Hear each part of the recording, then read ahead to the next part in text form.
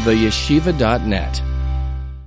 This Maimer of Torah Ur Parshas Boy, the first Maimer of the Baal HaTanya here in Torah Ur Boy, was said by the Alter Rebbe, Rabbi Shneur Zalman of Liadi, the Baal HaTanya, the founder of Chabad Chassidus, the author of the Shulchan Aruch Harav, on Shabbos Parshas Boy Tovkuf Samachei. That's 1805. And it was said during the Sudas Shachris, during the morning or afternoon Shabbos meal, the second meal of Shabbos. And the way we know this is, even though here there's no date, but as I mentioned to you a number of times, that the Baal HaTanya had different students and disciples who would write down his Maimorim. They would transcribe the thoughts, the ideas, the experiences that he shared over Shabbos or Yom Tov or whenever he said the Maimorim. They would write it down. They transcribed it and thus immortalized it. Some of them, not all, some were then reviewed and edited by the Alter Rebbe himself. Most of the Maimorim in Torah Ur, on Likkutei Torah, are transcripts of his brother. He had a brother known as he wrote a sefer Shalsa Tshuva Sheris Yehuda, Rabbi Yehuda Leib. They called him the Maharil, Moirenu Harav Rabbi Yehuda Leib. He was quite a gon in his own right, and he was one of the main writers, and he wrote the Maimorim, and this is what's printed in Torah. But there were other writers, the Alter Rebbe's children, the Mittler Rebbe, Reb Dov Ber, Rabbeinu Reb Dov Ber, his youngest son, Reb Moshe, his grandson, the Tzemach Tzedek. Reb Pinchas Roizes was a great chassid. Reb Pinchas of Shklav, Reb Pinchas Roizes would write. So sometimes we'll have a Maimer with the transcripts of different disciples writing the same Maimer. It's not identical. The themes, of course, are more or less identical because they were writing the same Maimer. But you could see that people write the way they grasp. And they put emphasis on certain things, and sometimes the order is different. It's very interesting. I always find it actually enthralling and exhilarating to learn a Maimer from the Alter Rebbe that was written by his brother, to learn the same Maimer that was written by his son, the Mittler Rebbe, Reb Dov Ber, who focused very much on the meaning of what his father was trying to say. To read the same Maimer that was written by his other son, the brother of the Mittler Rebbe, Reb Moshe, who was a brilliant man and a brilliant writer, and also he was known to be an extraordinary man, and his writing is also very, very beautiful, very eloquent. To read the same Maimer that was written by his chassid, Reb Pinchas Roizes, and sometimes the same Maimer written by his grandson, the Tzemach Tzedek, Reb Menachem Mendel of Lubavitch. And it's the same Maimer that's said on the same day. Now, many of the writers those days weren't meticulous about dates, because who cares about the date? The main thing is the Maimer. But some writers were. So the Maharil wouldn't write a date. He would just write the Maimer. The Tzemach Tzedek put it into Parshas Boy in Torah Ur, because the Tzemach Tzedek printed Torah Ur and Likkutei Torah. But then I saw that in Maimori Admor Azak and Tovkuf Samachei, there's a red set of the Alter Rebbe's Maimorim over the years. Many of them are in Torah Ur and Likkutei Torah, but they're transcripts of different writers. So Parshas Boy, I saw the Alter Rebbe said a Maimer Friday night that was written down, and then he said a Maimer Shabbos Parshas Boy Besudas Shachris in the morning meal, and that's this Maimer. And then there's a third Maimer that he said in the same meal, I guess later. So I guess in the same Suda, must have been a long Suda, there were two Maimarim, and both of them are Gedichte Maimarim. So we happen to have the date here. Now, what was the theme? This is just, I think, a very interesting history to know when you learn these Maimarim, how it developed and so forth.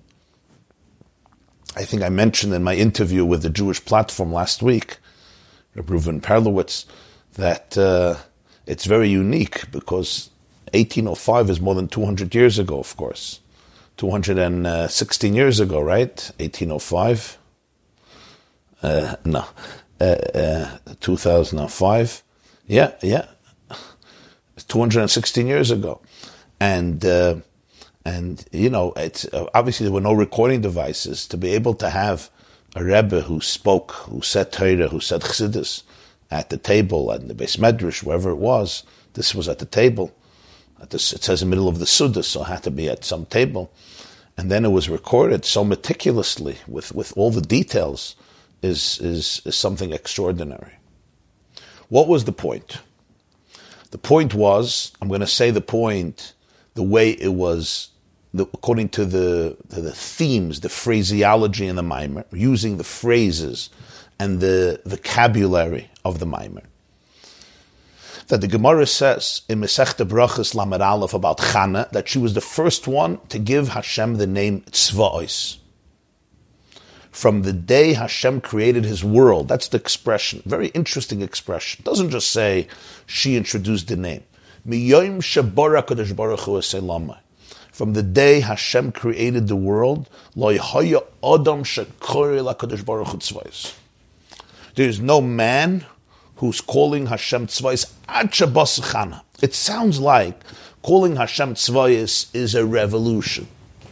It's a radical metamorphosis. From the creation of the world, we had to wait till Chana for the name Tzva'os. Why? You called Hashem Tzva'os. What does Tzva'os even mean? Tzva'os usually is translated with the word Tzava. Tzava is an army.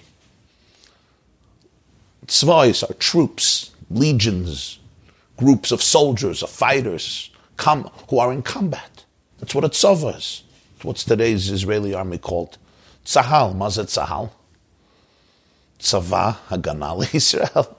But any army is called a tzava.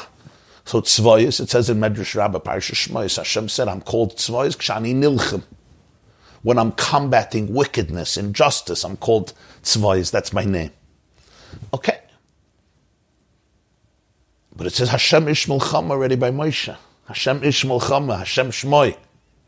You speak about Milchama, but it's with the name of Hashem, Hashem Shmoi.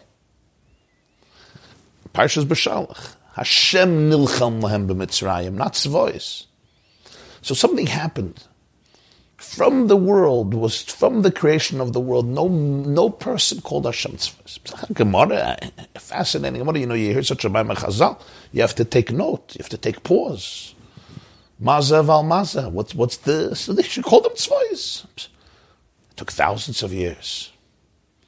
Remember, Shmuel HaNavi lived a few hundred years after the Jews came into Eretz Yisrael. The Jews came into Eretz Yisrael in the year 2488. That's almost 2,500 years since creation. And then another few hundred years. Later was Shmuel. Shmuel is the one who anointed Shaul. He anointed David HaMelech. Shlomo, the son of David, builds the Beis HaMikdash. That's 440 years after they came into Eretz Yisrael. Chana is the mother of Shmuel. So the Alter Rebbe wants to know what is the meaning of this. What is the explanation of this? And including the fact that the last Nevi'im used the name Tzvayis frequently. Chagai, Zechariah, Malachi, the Sefer Tehillim. But nowhere in Chumash, nowhere in Torah. What we have in Torah is that the Jews are called Tzivos Hashem. We are the troops of Hashem. Yud Kei Vav Kei. Be'etzem hayom hazeh yatzu kol Tzivos Havaya. Tzivos Yud Kei Vav Kei Meretz Mitzrayim. Fascinating question. And he introduces it by introducing the fact that there's a machlokes in Gemara and Shavuos, Lamed Hey. If Tzva'is is a holy name that you're not allowed to erase, or it's just like a nickname. For example, we call Hashem Rachum, Chanun. You're allowed to erase it. It's called Shem HaKinui. Shem HaKinui means like a nickname. We're talking about Hashem, but it's not like one of his names. It's not, so therefore it doesn't have that holiness that if I erase, I'm actually violating a prohibition of Torah with the penalty of lashes, potentially. Malchus, it's an Isser. It's an Isser min ha-Torah, le'sasun ken l'Hashem alekeichem. Tzvayis is an expression. It's like, Shem HaKinui. It's one of those descriptions. It's a descriptive title, but it's not an authentic name. That's the shit of Rabbi Yossi. But the Chachamim disagree. And the halacha is that Tzvayis is considered one of the names that are not to be erased. So what did Alter Rebbe explain? So to say it mamish in a few sentences, and I'm going to say it in a few sentences, and I know that I don't have a good reputation when it comes to these promises. I'm going to say bli neder, but I want to get straight to the crux. The Alter Rebbe said as follows. Hashem, the word Hashem means a name. So I'm now going to contradict myself, but I have no other choice. Hashem means the name. And that's the point. Why do we call Hashem Hashem? The name? Why the name? Because the point is that God is nameless. And there's no name for it. There's no way to describe it. There's no language to articulate the definition of what pure Ein Sof is. Hashem himself is beyond any description, beyond any definition that can be articulated through language. Not only through speech, also not through thought. The moment we think of a name, we create a category, we create a story, we ascribe definitions, descriptions. That's why we say the word Hashem. Hashem means a name. In other words, all we can talk about is his name, not him. You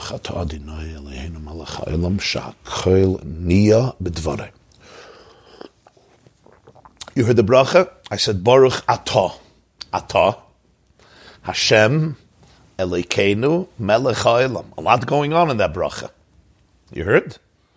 Baruch Atah. Atah is you. Hashem Elokeinu Melech HaOlam. Hashem himself is nameless, beyond names. Thank you. Beyond names. Beyond any descriptions. All language falls short to articulate the core. Nonetheless, we find in Tanakh and in Chazal, we find names.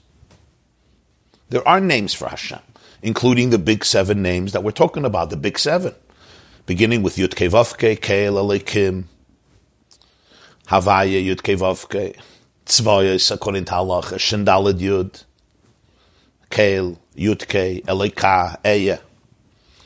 Various names. Which have meanings. So Alter Rebbe says, yeah. But Makim G'dulasei Shamat HaMoitzian Vasnusai. For Hashem to be called a Gadol, for him to be called infinite, even infinite, for him to be called great, for him to be called godly, divine, for him to be called God. Absolute, eternal. He was, he is, he will be, timeless, transcendent, creator, master, Aleph Daled Nun Yud, Haya Hayve V'yi Yud Kei Vav Kei. Whatever name it is. Elokim, the ultimate judge, ruler. Keil, kindness. It's all the way infinite divine energy allowed itself to be named. In other words, to be able to be perceived, articulated, experienced within a particular framework, with particular features, with particular characteristics. And that's where the names come in. To use the language of Kabbalah, the names represent the kelim of the Estes spheres of Atzilus. Each name represents another sphere, another characteristic. It's the keli of the sphere, the vessel of the sphere, meaning the structure of that particular sphere that articulates the divine energy in a particular fashion, in a defined fashion. To the point that you could give Hashem, so to speak, a name. The core of the light remains Ein Sof. Yud Kei Vav Kei is the pnimius of all the names. That's why it goes with all the names. Hashem Elokim, Hashem Elokim Tzivakos, Hashem Adna. Hashem always goes with all the names. It's a partner to all the names. Why? Because Hashem, Yud Kei Vav Kei, represents the Ur within the Keli.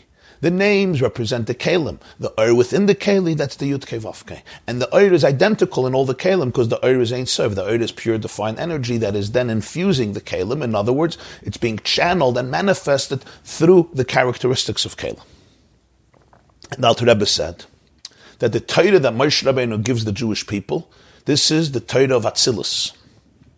This is Atzilus. This is divine energy articulated in the Kalim of Atzilus, and all of Torah branches out from Chesed and Gvura of Atzilus. Do and don't do, what we engage in, what we don't engage in, that which is constructive, that which is destructive, that's what's positive, that's what's negative, that which is moral, that which is not moral, that which we come close to, that which we want to stay away from. What's Atzilus? Atzilus is the first world. What do we mean the first world? It's not called really a world, but it's called Atzilus. Atzilus comes from the word Eitzel. it's near him, it's close to him, or from the word laha'atzil, to emanate, it's not a creation. Atzilus is, so to speak, that space, conceptually, in which divine infinity assumes a name. Beyond Atzilus, there's no names. Nameless. Atzilus is the place where God assumes a name. What does it mean God assumes a name? Where infinity could be channeled and categorized and linguistically articulated in various features and concepts and identities. That's the names. And the Zohar says, Iyu v'chayoyichad, Iyu v'garmoyichad. Hashem is one with his light, Hashem is one with his vessels. What does it mean Hashem is one with his vessels? When I call Hashem by his name, when I say, Baruch atah Hashem Elokeinu, I'm not referring to a specific feature of God. I'm referring to Hashem himself. So why do I use the word Elokim?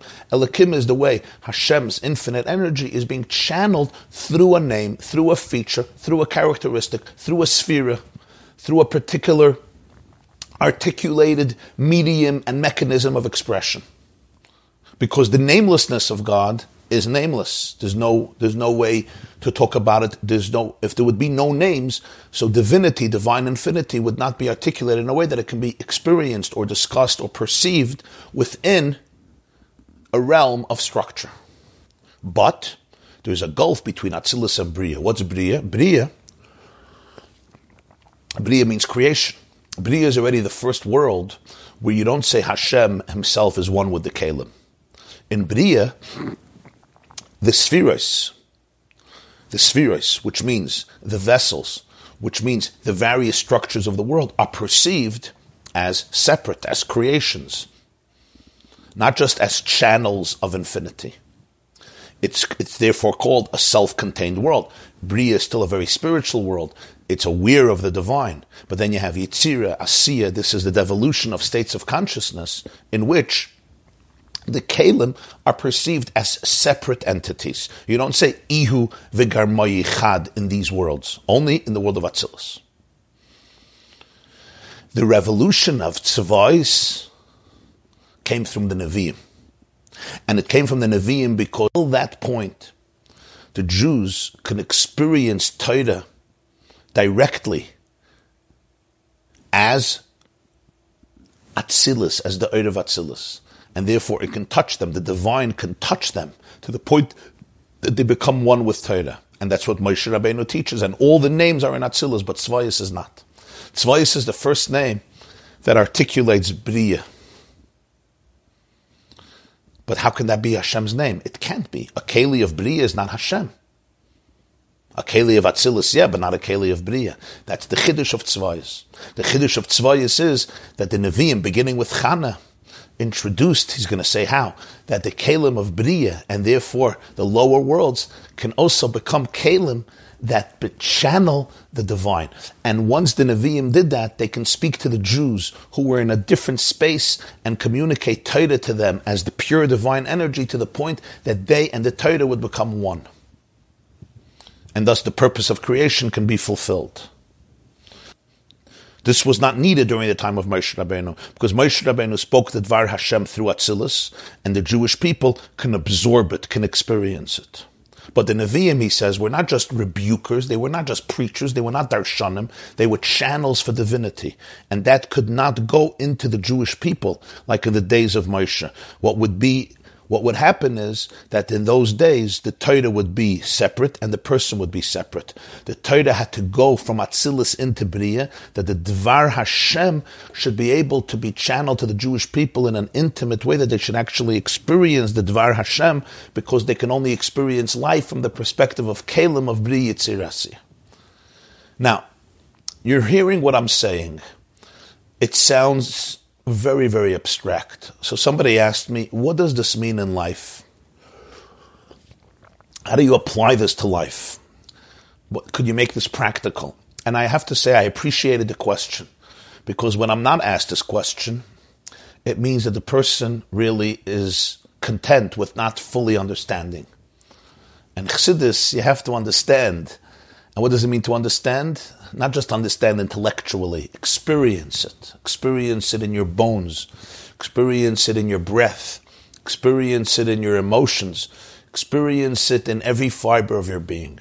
If not, we miss the point. You see it in the Maimer itself. What was the problem with the Nevuah? The Nevuah is ha'adam b'fnei atzmai v'ha'toira b'fnei atzmai. It remained two separate things. You're sitting at a drasha, geshmak hashir. Then you didn't get it. The whole kavanah is that it becomes me, it becomes you. It's not ha'adam b'fnei atzmai. Alter Rebbe says it would have been after the Torah of Moshe, because the Torah was so exalted, it was Atzilus, so then the Torah would be alone and the person would be alone. Two separate things. That's not the way it's supposed to be. In other words, there's no unity, there's no full integration, there's no full internalization. So we too have to bring down the Maimer from Atzilus to Bria, to Yitzira, to Asiya, and into our own minds and into our own hearts. So I'm just going to suggest one possible way of phrasing this, perhaps in terminology that's more applicable at least to some of us. Is it completely accurate? I'm not sure it's completely accurate, but I think it's somewhat accurate, at least according to my understanding. This process that we're learning here is really a very internal process within ourselves. The journey of life is a journey from namelessness to names to distortion of names. In simple English, the journey of life is a journey from your pure essence, which is nameless, to the way your essence is given a name by you and by others, to the way that name becomes distorted, through which your self-concept, your self-conceptualization, the stories you tell yourself about yourself become heavily distorted to the point that you're now suffering from anxiety or stress or sometimes even trauma. What is trauma if not a distorted name that you give yourself? Shamata maza trauma? A distorted name that you give yourself. If there would be a world without names, it would be a very different world. We have a world of names, but Alter Rebbe says, remember that names come second. There's no real name. Everything is really nameless. You don't give names. First you have to understand that the real core doesn't have a name. And it's true within yourself. The Alter Rebbe says in Likkutei Torah Parshas Bahar, a neshama never has a name.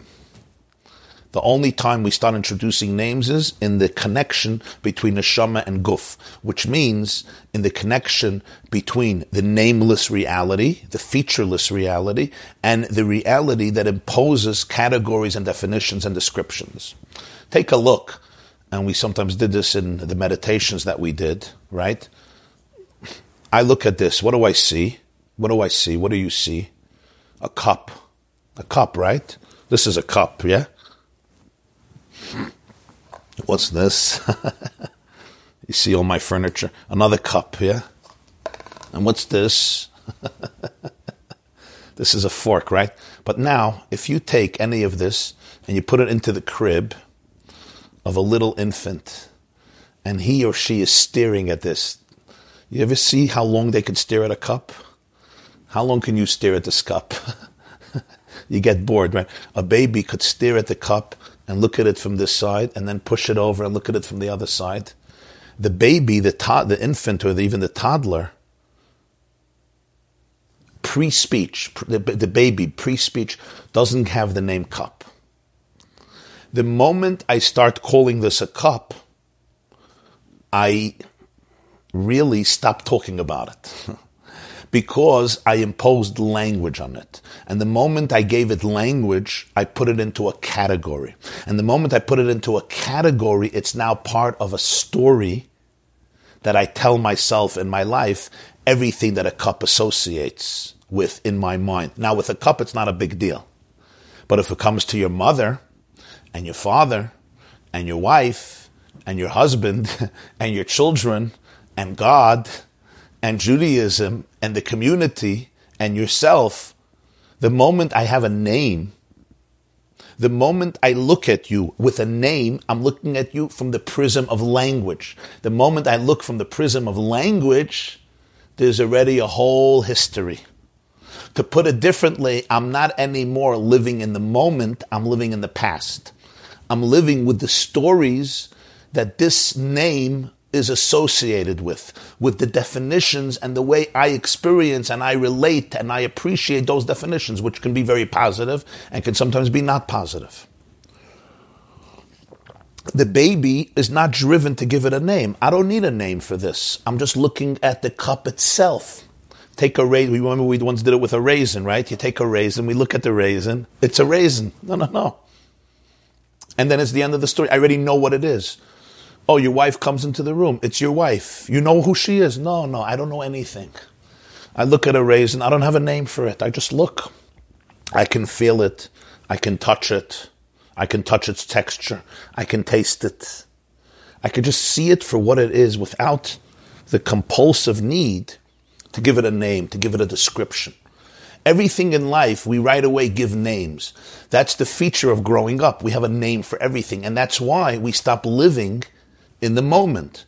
We're living with other associations. We're living with past associations because everything has a description. Everything has a definition. You said something to me, and I don't actually tune into the words.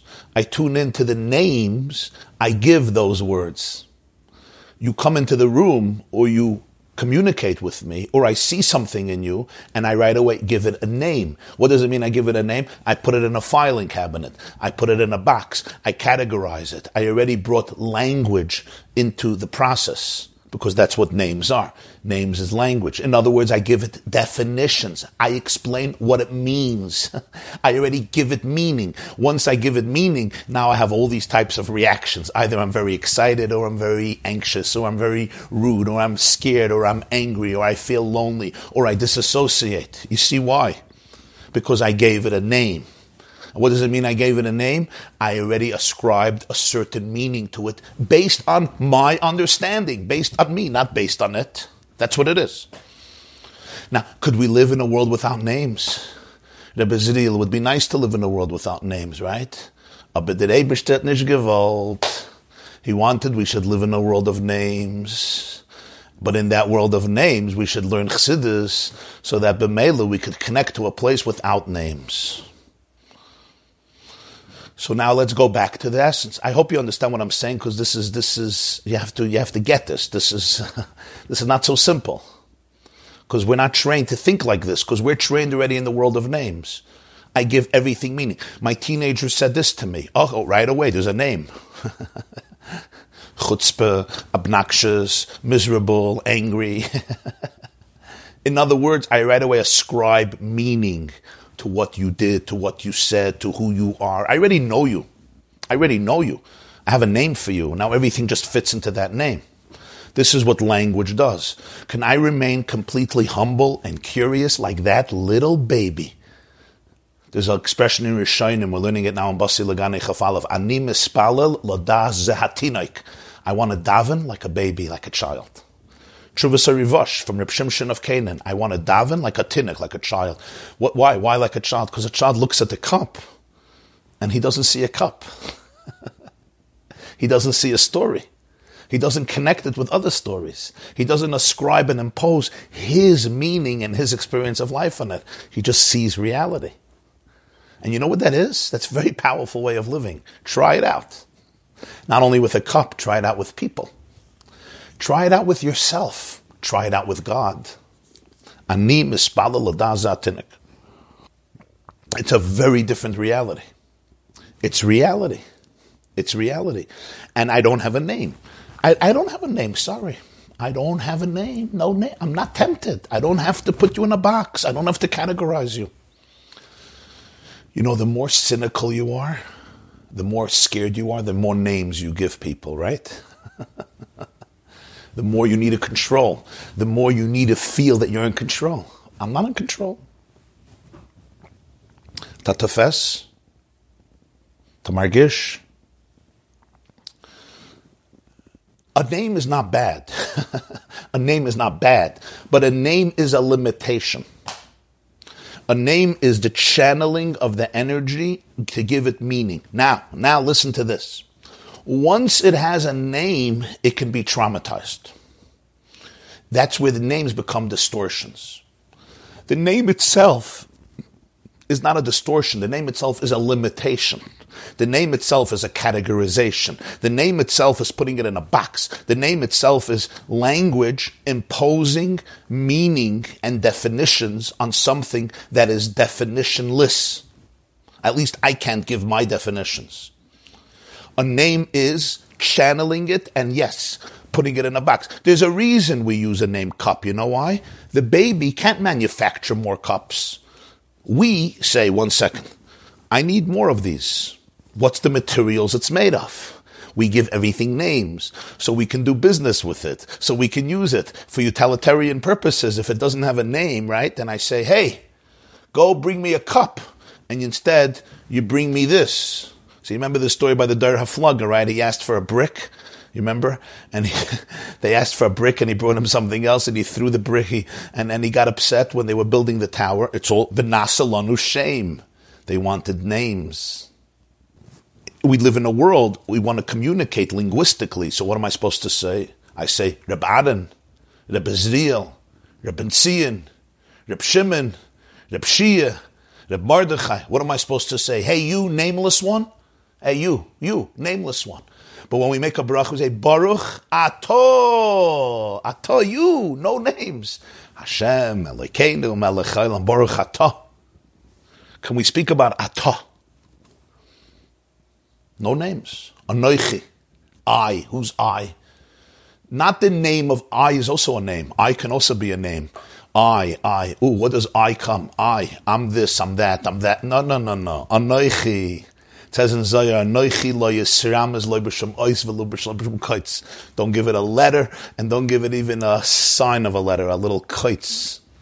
Even a little thorn, a little apostrophe, a little, what's called a tagim, those little lines on top of the letters, garnished. The I of the I beyond the I. Because when I think about myself, I'm already self-conceptualizing. I'm already thinking, who am I? I'm thinking about Rabbi YY, Yosef Yitzchak Jacobson. There's Yosef, there's Yitzchak, there's Jacobson, there's my past, there's my history, there's what I know about myself, there's what I'm feeling. Everything has already interpretations and names. It says in the Likutei Torah, the soul doesn't have names. That's why when you daven for somebody, or we ask a bracha, let's say you go to a Rebbe. Yeah, people go to the Oyel, let's say the Rebbe's Oyel. A lot of people going this week for Yud Shvat, or next week. So you write your name and your mother's name. That's the minhag, right? You give a kvittel opinion. Why? Why do you write your name and your mother's name? Because what we're really looking for is that our nameless essence should be channeled through the flow of identity that we conceptualize within names. In other words, the name represents how your nameless essential core is channeled and articulated in a world of categories where the energy has to assume a specific identity. That's the flow, and you don't want that flow to get distorted, because that's where distortion happens. In your essence, there's no distortion.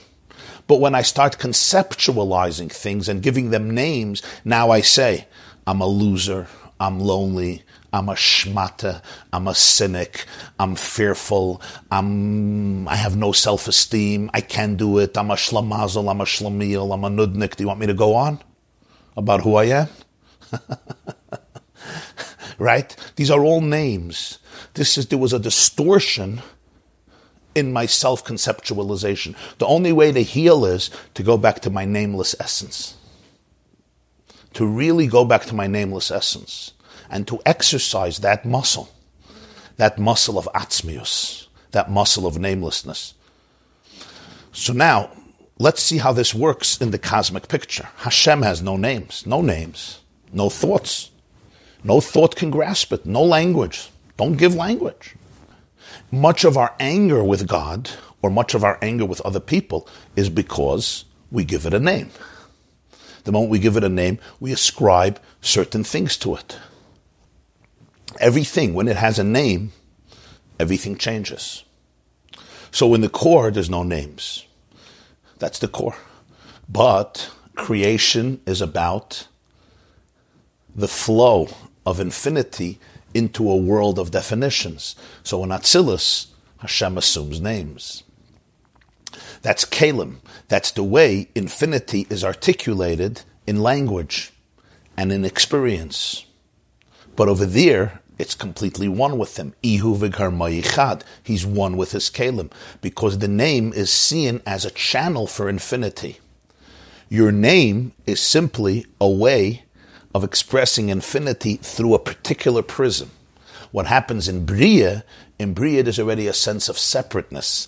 The name is not experiencing itself as a flow of infinity. The name becomes a fixed model. And that's why the world there experiences itself as separate of the divine, because the name is not anymore just a channel for infinity. That's the gulf between Atzilus and Bria. As a result of that, Yitzira, Asiya, in lower states of consciousness, there can be trauma. What's trauma? Trauma is when you don't even know your essence anymore, when your name becomes completely divorced from your essence and there's no connection between who you are and who you think you are, between who you are and who you perceive you are. There's absolutely no connection. You're living in this fake, false, painful, lonely, anxious world in a cocoon because the name now has been completely severed from the essence. And that's lower states of reality where I don't feel anymore that oneness. But it all begins, distortion begins with the fact that there can be a name. In Atzilus, there's no distortion, but the fact that Atzilus allows for names is what allows ultimately for there to be separateness, and then ultimately for there to be estrangement and alienation and trauma and loneliness. Moshe Rabbeinu speaks from a place of Atzilus. The Nevi'im need the new healing. This is the new healing in the days of the prophets. They need a new type of therapy, a new type of healing. They can't just speak the Torah of Atzilus, because there's separateness, there's a sense of separateness. So they have to find the divine in the Bria, in Olam HaBriya, Olam HaYetzira, Olam HaAsiya. In other words, they have to be able to realign the names in the lower worlds with Hashem himself. That the Kalim of Bria should be able to be completely one with the Oir of the Elokus and no separateness. Yes, Rabbanan. Right. So it's a beautiful question. I just want to point out, we're very far from Atzilus, true, but we're also very close to Atzilus. Both are true. Both are true. We say every morning, I hope you said it this morning, I said it this morning, but I don't know if we breathed it in, but every morning we say these words, Elekai, Neshama, Shanasata bi, Tahoirehi, Ata Varasa, Ata Yitzarta, Ata Nafachta bi, Ata Mashamra Bekirbi. Rabbi Litzman, you said this already this morning. I'm sure you said it at 4:45, right? 4:45 in the morning, you were already saying it. So what are these words? What do these words mean? Hashem, my God, the soul that you have given me, that you have imbued in me is pure. You created it, you formed it, you blew it into me. So the Alter Rebbe asks in a Maimer, he says, 1 second, first we should say that you created it, and then we should describe its properties. We should say, Neshama, Shanasata bi, the soul that you have given me, Ata Barasa, you created it, you formed it, and it's pure. First tell me that it exists, and then describe it to me, but that's not what we do. We first describe it, and then we say, you created it. So it's if you would have to write it, he says the order seems a little strange. I mean, you can explain it, but it seems a little strange. So you know what Alter Rebbe says? Moededik. I said it a few weeks ago, you remember? Neshama Shanasata bi Tahoirehi is the neshama, the way it experiences life from the perspective of Atzilus. Every single soul comes from Atzilus. It's a chelik elikami mal mamish. In other words, internally, if you can align your posture with your true self, just like the famous chiropractors do. What do? What do the famous chiropractors do? They want alignment, right? They want that the energy in the brain should flow through the central nervous system, through the spine and the spinal cords, and ultimately create this seamless flow to all of the organs and limbs and the tissue and bones of the body, all the way down till your feet and the sole of your feet. You wanted the posture, when you see a person walking, you could see if there is that alignment. So Atzilus is the full, when the soul is standing and it's aligned with its full posture, so the top of the soul is Atzilus. And then it's a flow. Neshama Shanasata bi Tahoira. Tahoira means pure. Tahoira also means in Aramaic light. It's divine light. Ata Barasa. Then the soul goes into Bria. Ata Yitzarta. The soul goes into Yitzira. Ata Nafachta bi. And then you blow it into the body, which is Asiya. Ata Mashamra Bekirbi. And now you have to watch the Neshama. It shouldn't get distorted and traumatized in our world. You have to watch the Neshama. What this means is, why did Anshe Knesset HaGdoila institute this meditation every morning? Because every single one of us, on our deepest level, we are the manifestation of Atzilus. However, it comes down into lower realities. So you're right. We're so far from it, but we're also so close to it. And both are very true. We're far from it in the sense that there is so much distortion. There is a lot of toxicity. Sometimes there's a lot of trauma. We're also so close to it in the sense that it's karev elecha. It's who you really are. It's who you really are. And therefore it's available. It's available to me. It's available to you. It's available to us. So we have our three processes. We have the nameless reality. We have reality once it's channeled through a name, but the name is still one with the essence. Why? Because the name doesn't eclipse the essence. The name channels the essence. And then we have the way the name becomes separated from the essence. The name becomes somewhat of a trap. The name becomes the name becomes a sense of separateness. It's not anymore the name channeling the infinity. So when I hear the name, I don't get stuck in the name. I just see the name as a way of channeling the core. But rather I can get stuck in the name. I don't know that there's anything outside of the name. That's the beginning in the world of Bria, where you don't say Ihu v'garma yichad. In other words, we experience reality as self-contained. We give it a name rather than divine infinity. And that was part of the plan of creation. And then there's Yitzir and there's Asiya. And then there's a point where the name could become completely separated to the point that you can't even see the connection to the source. And that's where there is the distortions of life psychologically and emotionally. And it all comes from this spiritual devolution from the namelessness into Atzilus and then into the lower worlds. And it's the Nevi'im who feel responsible to bring back the light of God into people's souls. The light of God in people's souls is not by preaching, it's by revealing the Elokus in you. You have to be able to experience your own oneness with infinity. So for this, they have to be mechadesh, gewaldik, tzvois. What's tzvois? Tzvois is the name of Bria. But can it be Hashem's name? How can Bria be Hashem's name? It's a contradiction in terms. This was the Chiddush, that the Kalim of Bria should be able to become names of Hashem, meaning that you could say, Ihu v'garma yichad, you can call Hashem by the name. When I call you by the name, I'm referring to you. I'm not referring to anything else.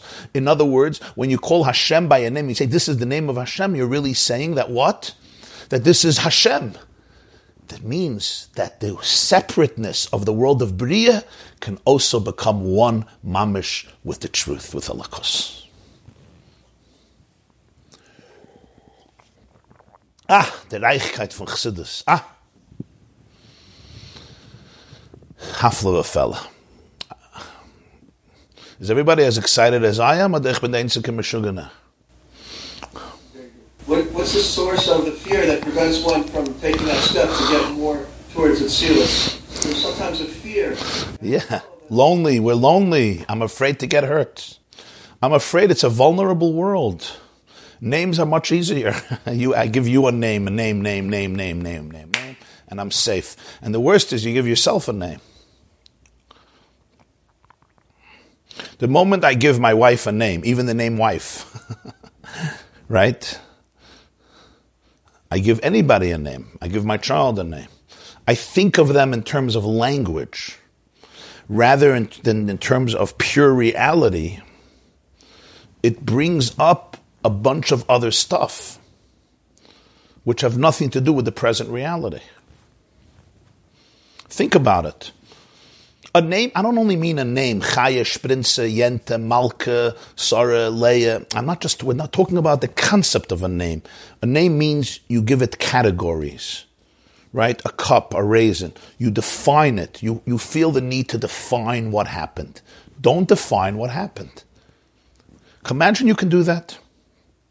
Imagine your spouse can tell you something and don't define what she said. Don't define it. Don't look at the raisin and say raisin. Don't say raisin. Don't. It's not a raisin. Just look at it. Just be curious. Don't define it. You know what will happen?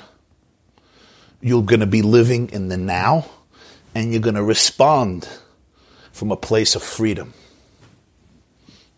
The therapists agree with me, but it's not easy to do. It's a very deep exercise. It's very, very deep exercise because we're always giving definitions. We think that without definitions, we can't live. We don't realize that if we want to live, we have to get rid of definitions. The Gemara says in Talmud, what should a person do in order to live? And you know what the Gemara says? You have to die. What does this mean? We think that in order to live, you have to give everything definitions. You have to define it.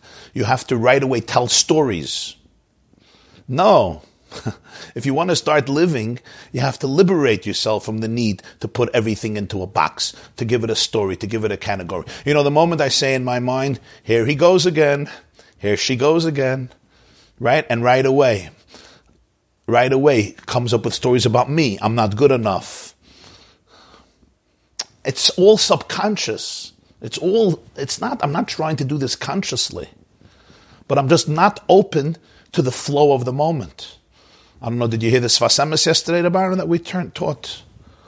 Right? What Geula is? What's Geula? Very beautiful words, right? Hamachadesh betuve. What's Geula?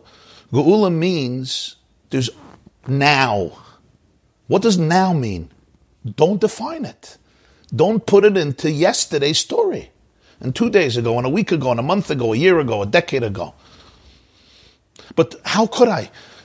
My sister sent me a text. My brother sent me a text. My mother sent me a text. My wife sent me a text. My child sent me a text. Right away, boom.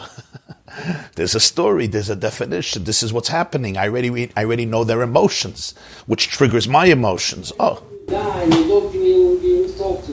What? Yeah. I don't mean chas v'shalom, death literally. I mean the death of definitions, of names. So you'll say, Rabbi Weiwei, it's all very nice, but you can't be a crazy person. There's a cup. But yes, that's the point. You have to always... I know that we live in a world of names. Of course I know that. But you have to know and recognize the gulf. You have to recognize the separateness. You have to recognize that there is a very serious transition from namelessness to names that you have to humbly look at and be able to be cognizant of all of the distortions that happen in that process.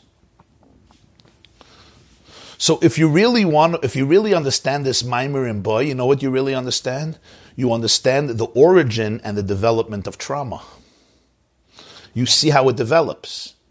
From a space of namelessness, it turns in, we become creatures filled with names. And this is where my self-concept comes from. I feel that I have to put myself in context. I have to conceptualize myself. When I feel an emotion or an experience, what do? I don't feel it, I give it a name. I right away give it a name. This is what I'm feeling. And you know why I'm feeling it? Because of this. Which means I'm this. Which means I'm not that. Before I know it, within 2 minutes, I'm already angry at the world and I'm alone in the world. But it all came because I had to give every feeling a name, every emotion a name. Right away, there was a name. What if I wouldn't? What if I wouldn't do that? I can actually live with the present energy without the need to put that energy in a box and define it in a particular way, which makes it part of another story, of another narrative, and doesn't actually allow me to fully be present to what happened right now. And as a result of that, my entire internal experience is very affected, because I was forced, in my own mind, that I have to right away give this a name and process it in a certain way and impose my language on it, and therefore it connects with everything else in my life, and therefore I come to certain conclusions, and now I'm more separate than you. There's a less oneness. The more I can transcend the world of names, the more I go into a world of oneness with me, and oneness with you, and oneness with the cosmos. Because in the ultimate source, there's oneness. And yet we live in a world of names. And that's the process, the transition that Alter Rebbe is describing in this Maimer. There's a song that a Jewish songwriter once wrote.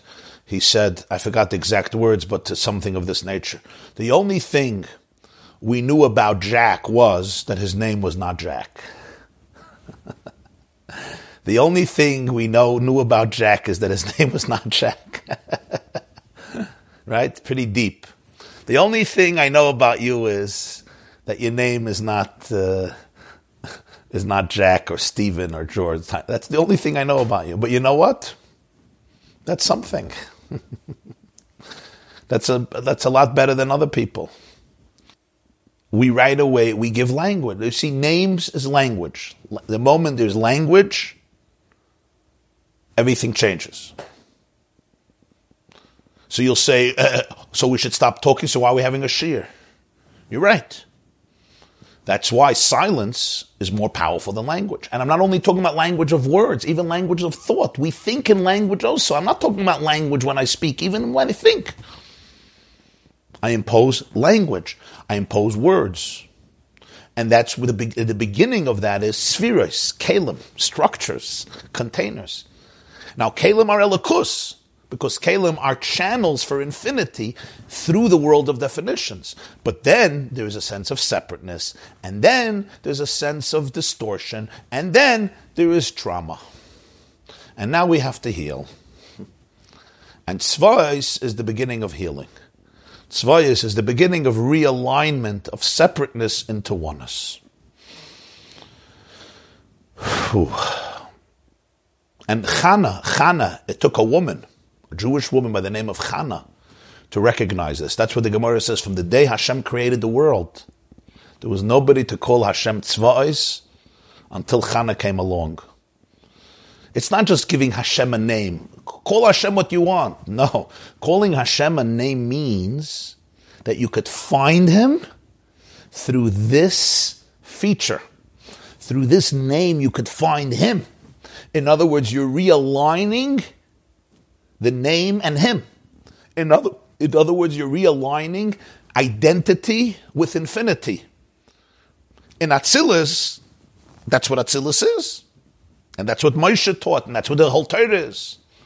But to do that in Bria, Tzva'is is already Bria. To do that in Bria, that was Chana's revolution.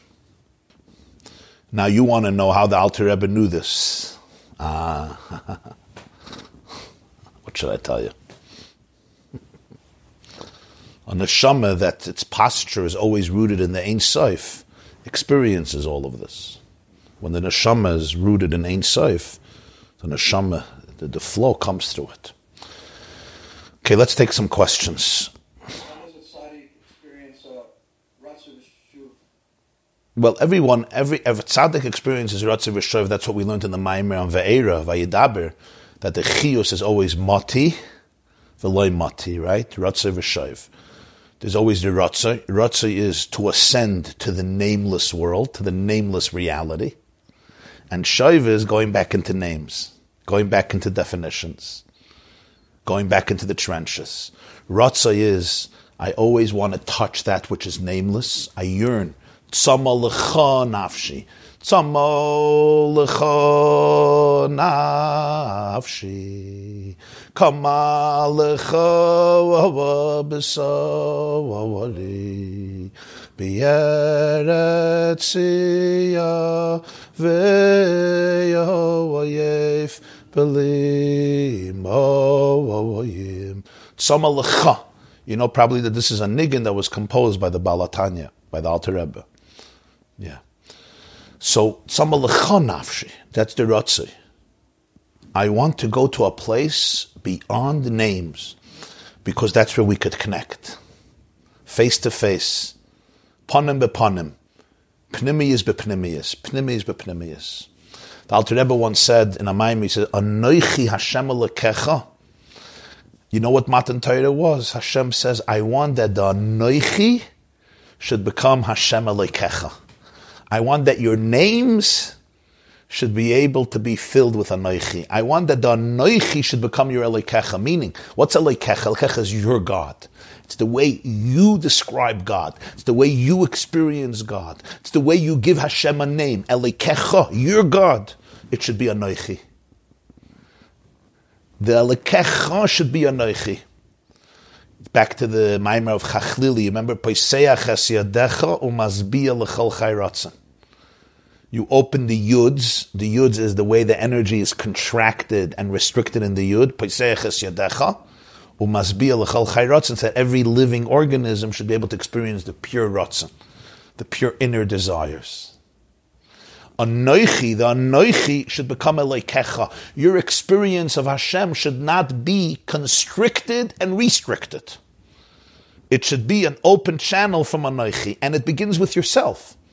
My self-conceptualization should be Anoichi. In other words, I should not get stuck in my inner story of articulating myself in a particular way. It should always remain open to the Anoichi, to the pure, nameless essence that is never defined and limited by a particular feature. I'm going to take a few questions, besides the questions that we had already. And just to announce, tomorrow morning, we're also going to have a shiur, 7:30, and we're going to try to finish the Maimer Basi Lagani that we began. We had already had 4 shiurim, and I want to finish it tomorrow, Be'ezer Hashem. And then I hope, Bli Neder, that Friday morning, 7:30, we'll be able to finish this Maimer. Please review the Maimer. Please, I'm asking you, so you can understand very well the first 2 paragraphs. So then, Be'ezer Hashem, Friday, we could finish the last 2 paragraphs of the Maimer from Vihine, and ultimately get the full picture as much as we can to understand the uniqueness of the name Tzvayis. Let me take a few questions if there are. If there's no questions, is good. I have a question. Let's see the question. Why didn't the Rabbeim just write out the Maimer before Shabbos or Yom Tov, so that it would just be as they desired and not dependent on the memory of the Chayzrim? So the truth is like this: the Alter Rebbe did not write. He only wrote the Shulchan Aruch and the Tanya and a few things that he wrote on his own, his Truvas, his answers. But he wanted the Chayzrim to write. It could be it was an issue of time, and also it could be that he wanted that they should really internalize the material. After the Alter Rebbe, the Rabbeim did write most of their Maimarim, but they also had Chayzrim who wrote their Maimarim often. The Rebbe went back to the style of the Alter Rebbe, where he almost wrote nothing of his talks, almost, and he relied completely on the Chayzrim to write it, and perhaps this was a way of also training people to take responsibility for the material. You say that Tzvayis is a lower source. It comes from Bria. So Chumash are the names uttered by Hashem himself, names for himself. Is that how it works? Yeah, Chumash is dictated by Hashem, and Hashem dictates his names. My name is Elikim, my name is Kael, my name is Yudke Vavke. So these names come directly from Hashem himself. But when it's speaking about the Tanakh, the Nevi'im spoke with divine inspiration, but it's not the same level of Torah. So that's the idea that Tzvayis is a, so to speak, lower name, indeed. We'll soon see that in a way it becomes a higher name, as we will see in the continuation of the Maimer. Chana introduces the name Tzvayis. How do we know this? Well, we know it. The Gemara says in Brachas that Chana is the first one to say, "Vatispalel al Hashem." She speaks, she davens on Hashem or to Hashem, and she calls him Hashem Tzvayis. So that's how we know it. If a person grew up alone on an island with food to eat, he would have no language, no names for anything. He himself would have no name even to refer to himself. So before creation, Hashem didn't utter any words. In other words, he didn't give anything a name. Only with the 10 utterances of creation and Bereshis did Hashem first create words and names for his creations. Yihi let there be light. It was not only the way that Hashem created light, but it was also the source of the name for light. Yes, in many ways, if you wish, you can describe creation as the creation of language. Bereshis is the beginning of the creation of language. That's true. And the creation of language is what creates a world that perceives itself as separateness. In other words, in many ways, and this is an expression in Chassidus, you could say, what is creation? Creation is the descent into Oisius. The Alter Rebbe writes this a lot. Creation is the divine infinity entering into the realm of letters, into the realm of language, into the realm of words, because that was the purpose. That was the purpose of creation. The purpose of creation is that God did not want to be on an island without language, without names for anything. We don't want to live on an island. Lo toiv heyoisa adam levada. In fact, Bereshis describes creation of man. It says, or woman. It says, "Vayihi ha'adam lenefesh chaya." The Adam became a living soul. What does the Targum Onkelos say? Leruach memalala, a communicative soul. What does it mean to be alive? Relationships, communication. So that is essential to life. It becomes essential to life because all of life as we know it is God articulating his energy, giving it language. So when he says, let there be light, you know what makes the light? What makes the light is that there's a name for light. There was light before. Everything was before. Everything is from Hashem. Everything was before. If you want to say it, this is a little abstract. Everything existed before, but it didn't have a name. It says when Adam was created, he gave names to all the animals. He gave names. Yeah. And that represents creation. Everything existed, but we wouldn't know it existed because it didn't have a name. And because it didn't have a name, it didn't exist the way we define existence, but it existed without a name. I hope you get really what I'm saying. This is not simple. Don't take this with words. Take this with the place beyond words. What we call existence by definition is things that have a name. Names are required to direct anger, but also to express love or any other positive emotion, of course. That's why there are names. Definitions are not bad. Chas v'shalom. That's how I express love.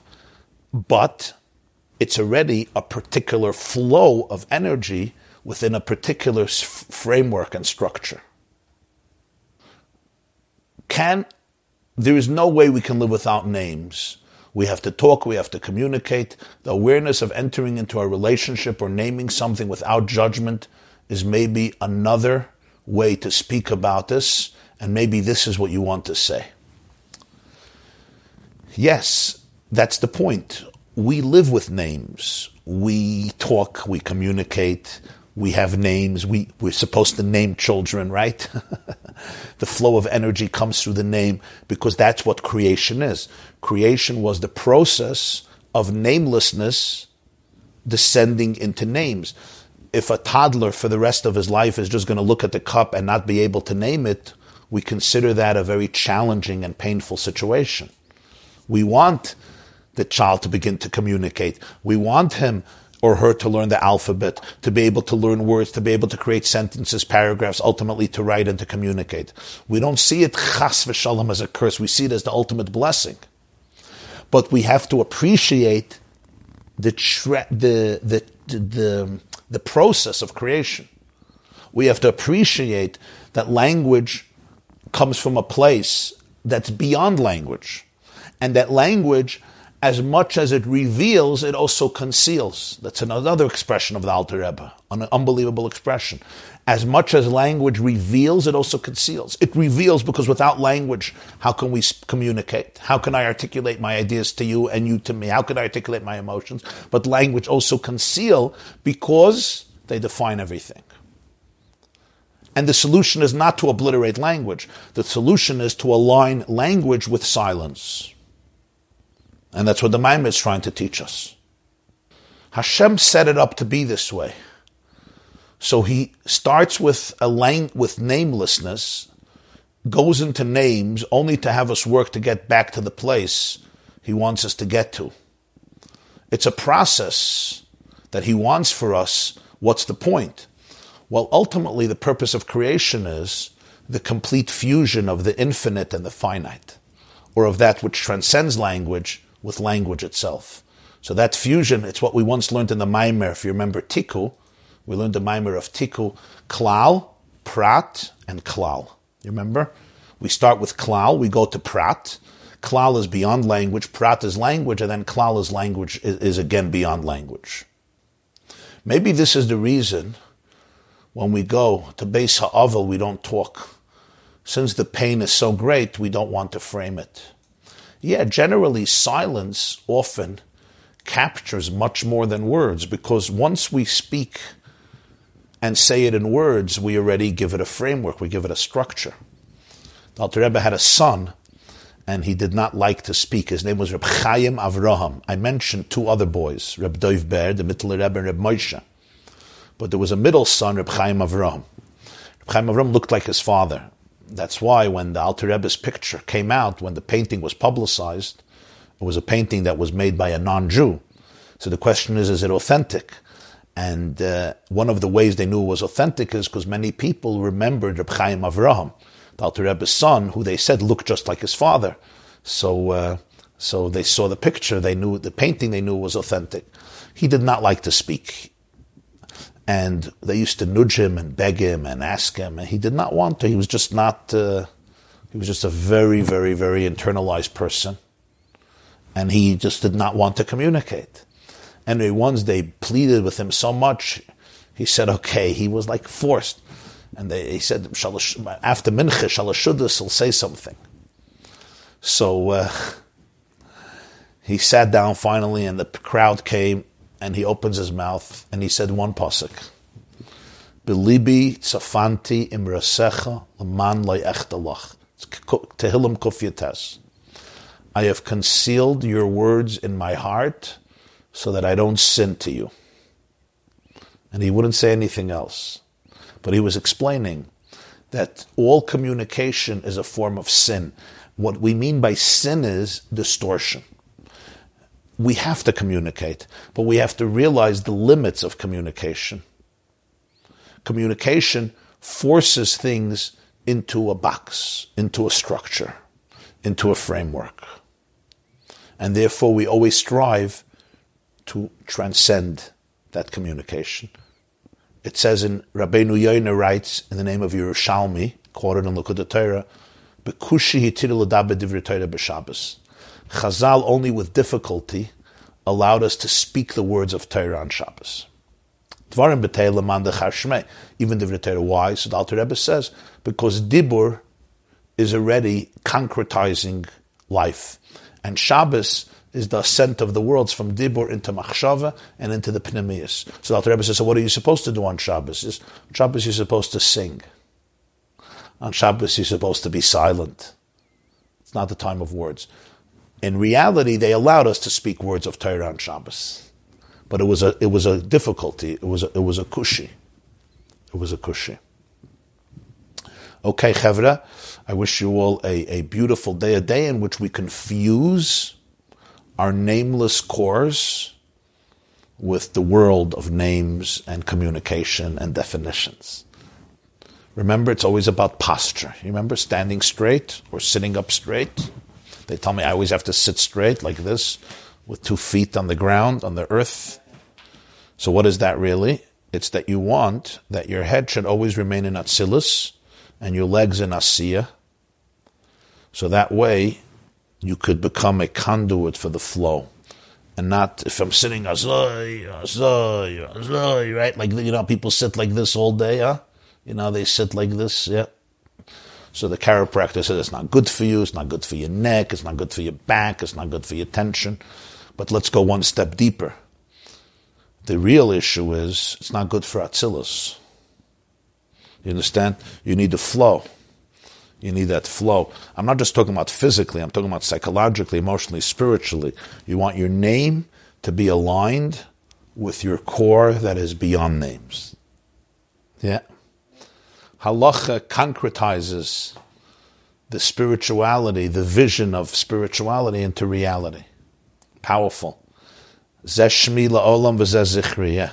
Shmi with Yud K is the 365, and Zichri with Vav K is 248. And the reason it's so powerful is it comes from the Zohar, because God says, this is the way to call me by my name forever, and this is the way to remember me for generations. Because throughout history, people come up with many different spiritual methods through which to remember Him, through which to connect to the energy. Like you mentioned chiropractic, which The founder of chiropractic in 1895 says it's the way to fuse the spiritual and the physical. The power of halacha is, God says, if you really want to have my name, possess my name, and remember me from generations, make sure you have the Ramach mitzvahs essay and the Shasam mitzvahs loisasa. That's using this word of chiropractic, that's the divine posture. The divine posture is, we have 248 limbs and 365 giddim, whether it's arteries, sinews, and this, it comes from the divine posture of the 248 positive mitzvahs, 365. So when my physical and emotional and spiritual posture is aligned with God's posture, the Ramach mitzvah Shasam mitzvahs loisasa, so then there is a seamless flow of energy. Chiropractic is practiced with the hands in Latin. Thank you for bringing so much healing to God's children. That's part of being an ambassador of love, light, hope, and healing. Not just in training, and not just a junior one, but also a senior one. You can't live that way. It's too hard, too many distractions. You need to live in a place of stillness. You need to go into a place of stillness. Give me 5 minutes of your day, but those 5 days should be exclusive. Give me 5 minutes of your day, but those 5 minutes should be exclusively mine. Yeah, and even that's a very small amount. It should be much more. Yeah, it should be 5 hours. There's an expression from Reb Shimshon Astropoler. Toiva ha-prishus im ha-briyos v'ha-bdidus b'soich b'nei adam. It's very special to be able to be separated and aloof even while you're amidst the masses, and to be able to be alone even when you're mingling with many people. In other words, what he meant was, don't forfeit your stillness. Remain anchored in your authenticity, even when you're among the masses and you have to be integrated and you need to communicate. But remain still. Tzama lecha nafshi. I'm going to write out the words for myself so we can sing. Very good. Beautiful. This class is brought to you by theyeshiva.net. Please help us continue the classes. Make even a small contribution at www.theyeshiva.net/donate.